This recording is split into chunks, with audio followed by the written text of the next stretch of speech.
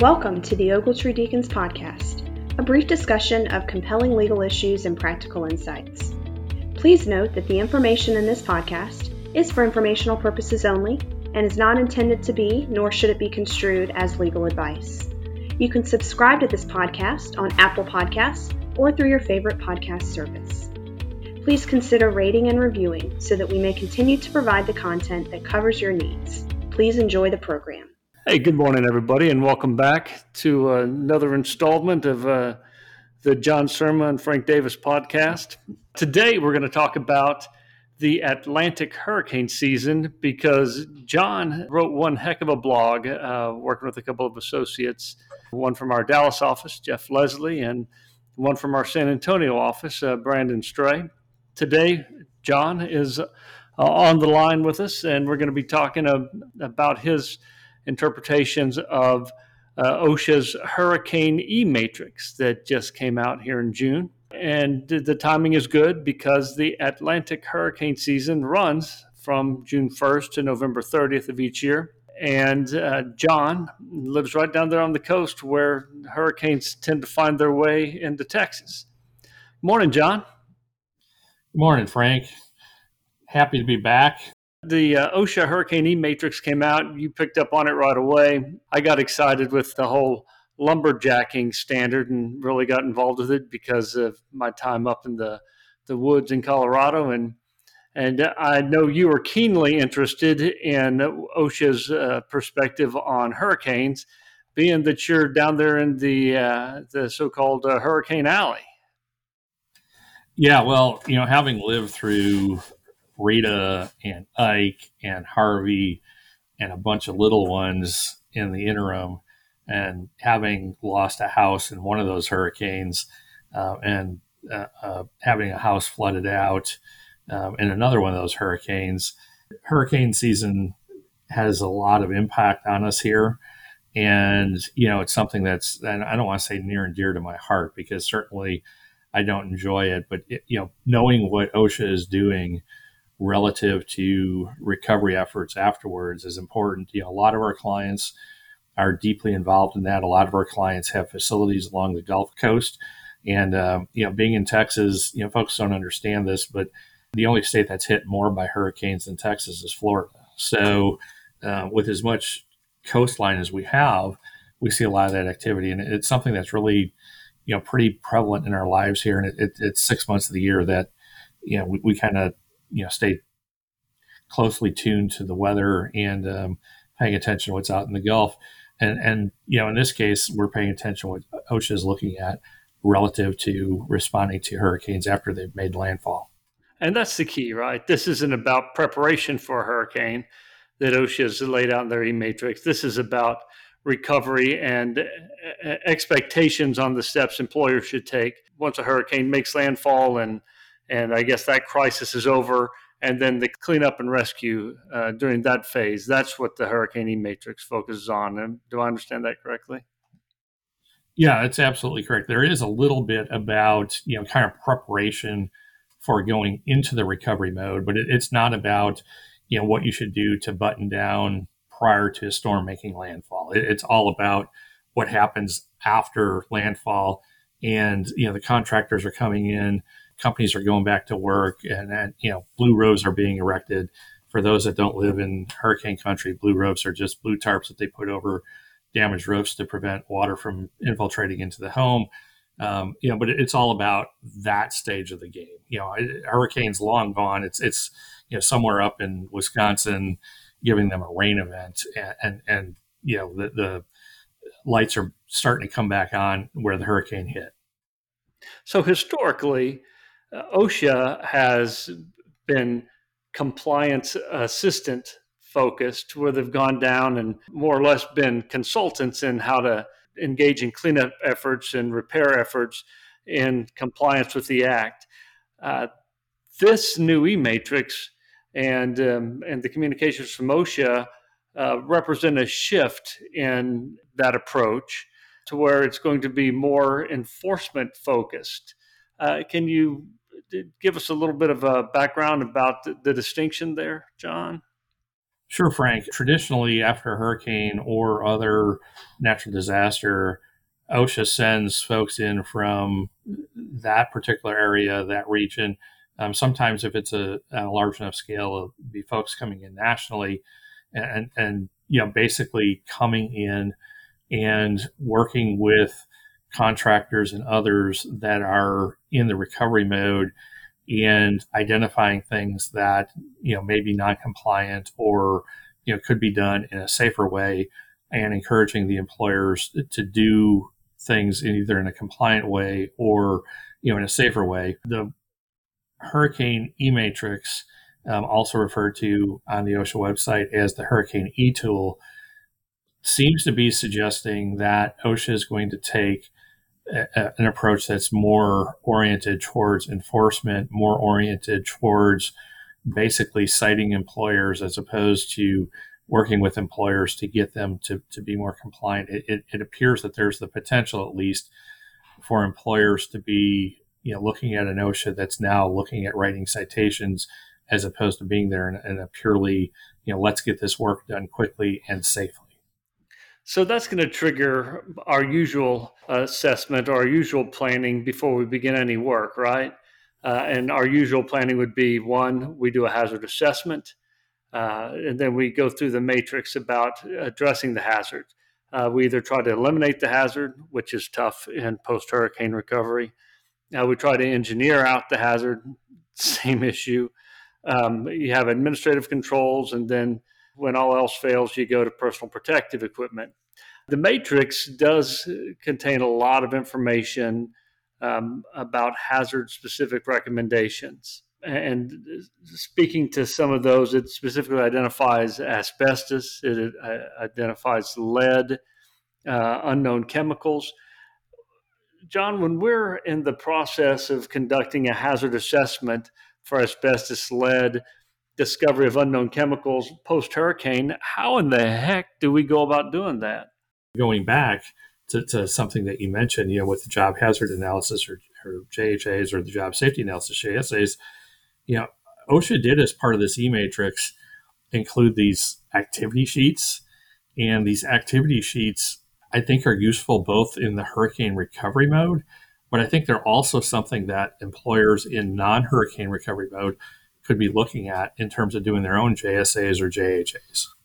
So talk a little more about that. How are those sheets laid out and how are they used? The way this is structured, there's essentially 5 tabs if you want to count the home tab as a tab. One of those is employer worker responsibilities. One of those is general recommendations. One of those is sampling and monitoring. And then one of those is a list of activity sheets. The list of activity sheets has under it a total of 6 kind of tabs with drop downs.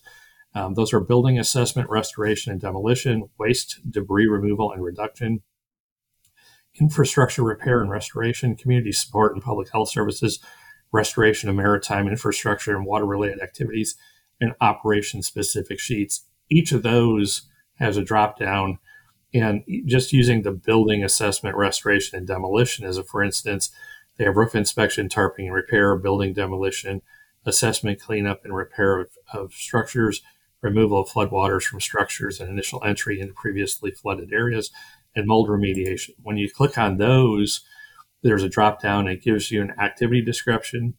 It gives you kind of a list of things to be looking at in terms of PPE.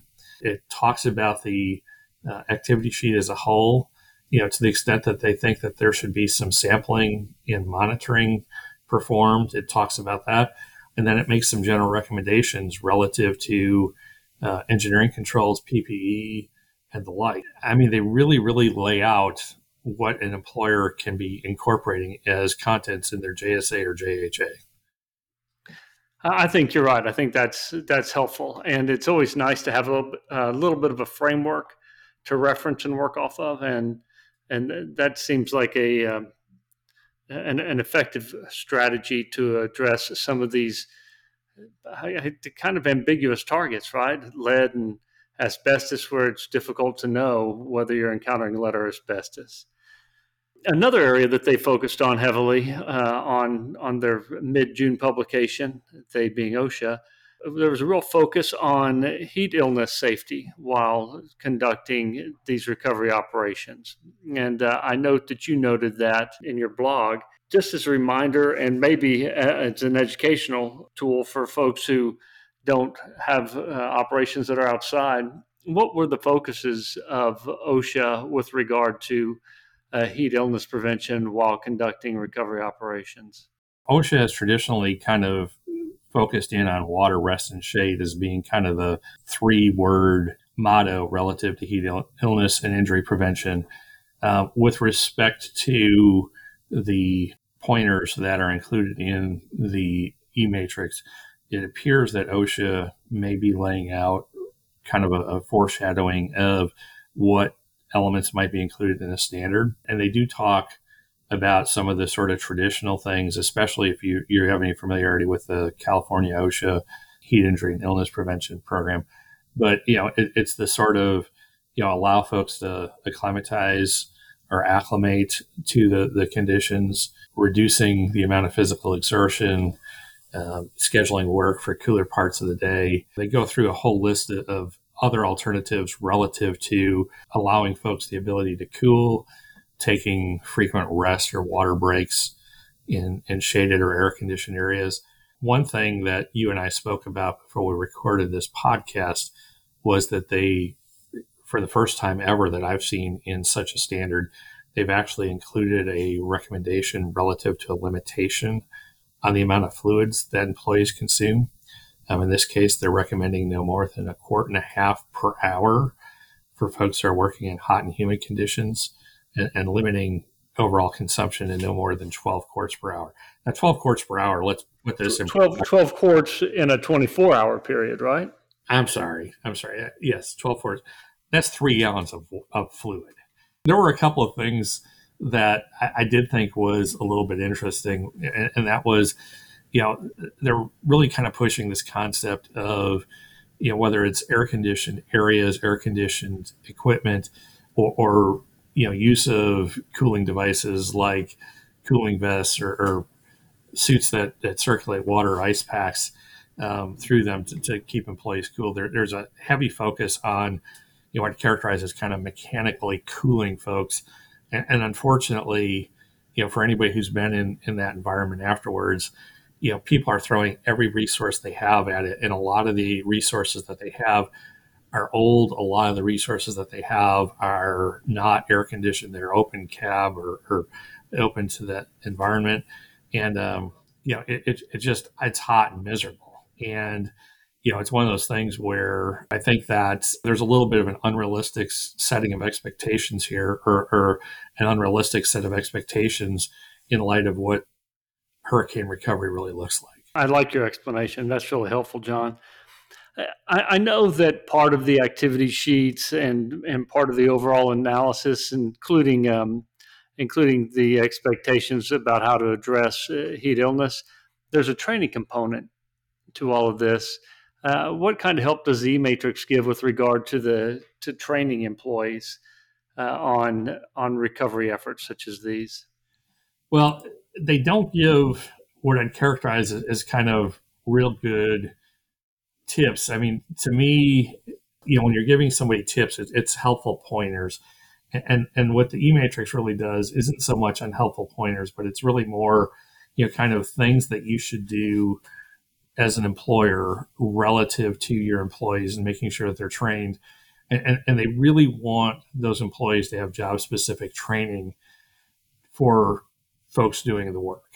And that's all wonderful, but the reality is a lot of the folks that come in and do the recovery work, I mean, they're just throwing bodies at this work. Unfortunately, because a lot of this stuff is contracted through the federal government, i.e. FEMA, FEMA contracts to contractor one contracts to contractor two. And by the time you get to the persons that are actually doing the work, they're working for like contractor 14. And, the margins are slim, and, they don't have a high level of sophistication. They have zero safety program. They have zero understanding of what their obligations are. And now you're going to tell them to slow down and provide employees with job specific training. I think as a practical matter, OSHA's advice relative to the training component probably isn't going to be followed by very many.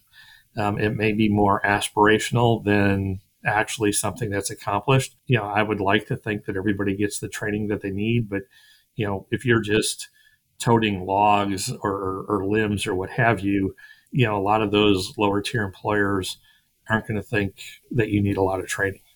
Let me do a little more guided focus because OSHA's eMatrix, I know, does reference some specific areas that might not be part of somebody's general work. For instance, if they do warehousing, maybe they've got their employees in there to help on a recovery effort where they're having to use equipment, different types of equipment than what they're used to using, and that may involve or may cause an employer to need to evaluate whether they've got equipment that, when it needs to be serviced or unjammed, you may have to have lockout tagout procedures. If the equipment is operating over 85 decibels on an average of an 8-hour period, then it may require the adoption of a hearing conservation program. Is that true, or is there an exception to things like fall protection, lockout, tagout, and noise if it's part of an emergency recovery effort such as hurricane recovery? Well, Frank, that's kind of an interesting question because that actually goes way beyond just hurricane recovery. And this relates to every quote unquote emergency situation. There are no exceptions built into the standard, relative to, for lack of a better way to put it, kind of the defense of, hey, look, it was an emergency, so we did what we could do. Now, there's a difference there between, is it an emergency and is it something you can do because of an emergency versus feasibility, which is under the circumstances, was it feasible to do something? So take as a, for instance, the lead and asbestos testing, monitoring, that's probably not feasible in a lot of these environments. Noise testing, noise exposure monitoring. With lead, there might be no employer knowledge. Same with asbestos, right? Right. And so the feasibility would be a secondary argument even. Right. And I mean, I think that that's one of those things where, I think some of this stuff is probably, like I said, aspirational and not, actually what the actual expectations are. But as this just got rolled out, as we've yet to see an actual hurricane make landfall, now that this has been out, we don't actually know what approach OSHA is going to take. But no, there really isn't a significant exception because you're dealing with an emergency response, especially when you're not talking about somebody's life in jeopardy. And so you cut some corners relative to rescuing or saving them. If you're only talking about, you're doing recovery on a building that's been damaged.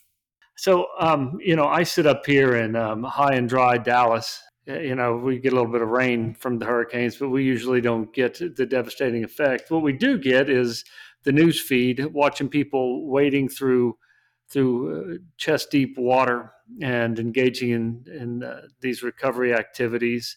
What type of personal hygiene and general decontamination recommendations are made by OSHA and the eMatrix?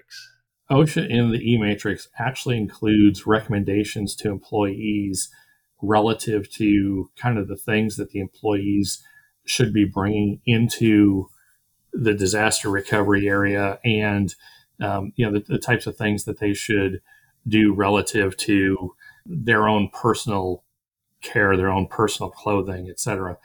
In terms of, personal hygiene and general decontamination, a lot of it is kind of consistent in the personal hygiene thing with what we saw during COVID.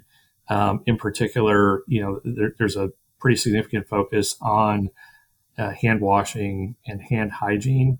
Interestingly enough, though, whereas we were hearing 20 seconds with soap and water when available, the eMatrix says 10 seconds. With respect to decontaminating, whether it be clothes or tools or other equipment, They're recommending, kind of the same type of decontamination as we saw during COVID, a quarter cup of bleach and a gallon of water. Some of this is a little bit unrealistic, and some of this is a little bit, I'm not sure, that most folks would be too happy if folks were dipping their equipment or tools in a cleaning solution of water and bleach for a 10-minute period of time to decontaminate. I see a lot of, folks getting upset that tools aren't being properly cared for and that tools are being destroyed.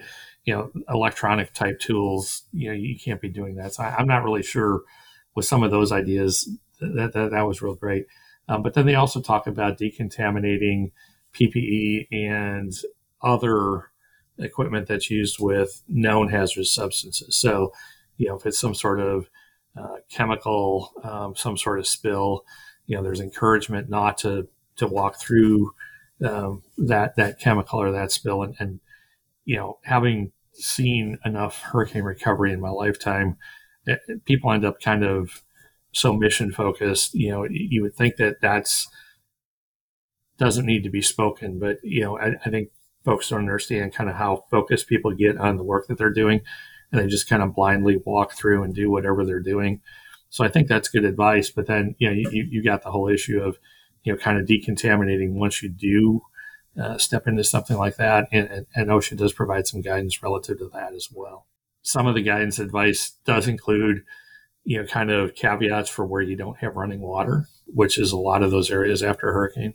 I think it's interesting how much is carried on that water. Not only do you get the sewage and waste, but you get the floating anthills, I understand, of the fire ants and deer ticks, and those can be some of the greatest hazards, along with sunburn. Well, yeah, and snakes, and I mean, the hurricanes disrupt all kinds of critters, and as we talked about a couple of weeks ago, OSHA does have a little 2-page guide about dealing with wildlife and other critters out in the wilderness, and hurricanes do kick that stuff up and get it moving, and they're no different than we as humans are. And I know if I get you up too early, Frank, you're a little bit surly with me. So it's kind of the same thing. It's they're a little surly when they're that pile of fire ants is floating down on that flow of water. You're more likely to catch me surly by keeping me up too late. I'm a 3:30 in the morning kind of guy these days. I don't know many people that beat that hour. I understand poisonous snakes. I was out, we had a heavy rain here, and I've got a creek behind my house and a running trail that goes around it. And I was out running after we had heavy rains, and for the first time ever, I saw water moccasin on the trail. Haven't been able to go on that part of the trail since. I'm sure it's gone back in the water by now, but it sure did upset me. And I sure didn't expect it, even though I probably should have. So I think that your point's well taken, John. You know what? That snake did seem confused, and it was floundering around, and I just hadn't seen anything like that on the trail since I moved here. And I've a lot of that in right after hurricanes. Yeah, I did have a little encounter with a water moccasin last night. We both ended up walking away from it unscathed, maybe a little bit irritated that we ran into each other. But I mean, it's a big issue. It's a big issue. There is one piece of the guidance that is included in the eMatrix. I guess maybe because hurricane season extends, throughout the entire Atlantic coast, but there's also a piece about cold stress. And cold, according to CDC, NIOSH, and NOAA, doesn't really become a threat until you get 50 degrees or colder. And I thought it was a little bit ironic that given that most of the hurricane activity, is in the Gulf Coast or the southeast coast, that they would include a section about cold stress. But they do include a section about cold stress, and certainly with some of the hurricane recovery that extends, if you have a late strike on the Gulf Coast, it extends through the end of the year and into the first part of the following year in terms of kind of that emergent level. I guess it makes sense, but that's something that employers need to be thinking about as well with the hurricane recovery. It's not all, sweating to death. It can get cold, and especially if you've got folks that are working outside and have worked outside for a significant period of time, on most of the Gulf Coast, the cold kind of comes in and disappears really quickly, and we just don't have an opportunity to acclimate to it. So if you get one of those cold snaps in November or December while you're still in that recovery mode, you need to be mindful of that as well for the folks that are out there doing the work. Fair observation, John. I appreciate that. Well, we're 3 tropical storms into our Atlantic storm watch already, with predictions that that the hurricane season might be a significant one. So I think your blog was timely, and I appreciate you talking us through it today, John. Well, Frank, I appreciate the kind words, and it's one of those things where we certainly hope to come through this hurricane season unscathed. But I think everybody that lives in the areas that are impacted by hurricanes, kind of keeps a wary eye on things once we get into June and July, and just keeps fingers crossed that nothing bad happens through the rest of the hurricane season. All right, John. Well, I hope you have a good rest of your day, and look forward to our next one. Frank, it's been a pleasure as always. Look forward to doing this again. Take care and be well.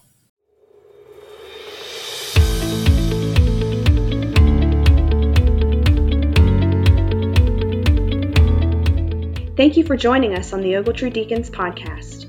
You can subscribe to our podcast on Apple Podcasts or through your favorite podcast service. Please consider rating and reviewing so that we may continue to provide the content that covers your needs. And remember, the information in this podcast is for informational purposes only and is not to be construed as legal advice.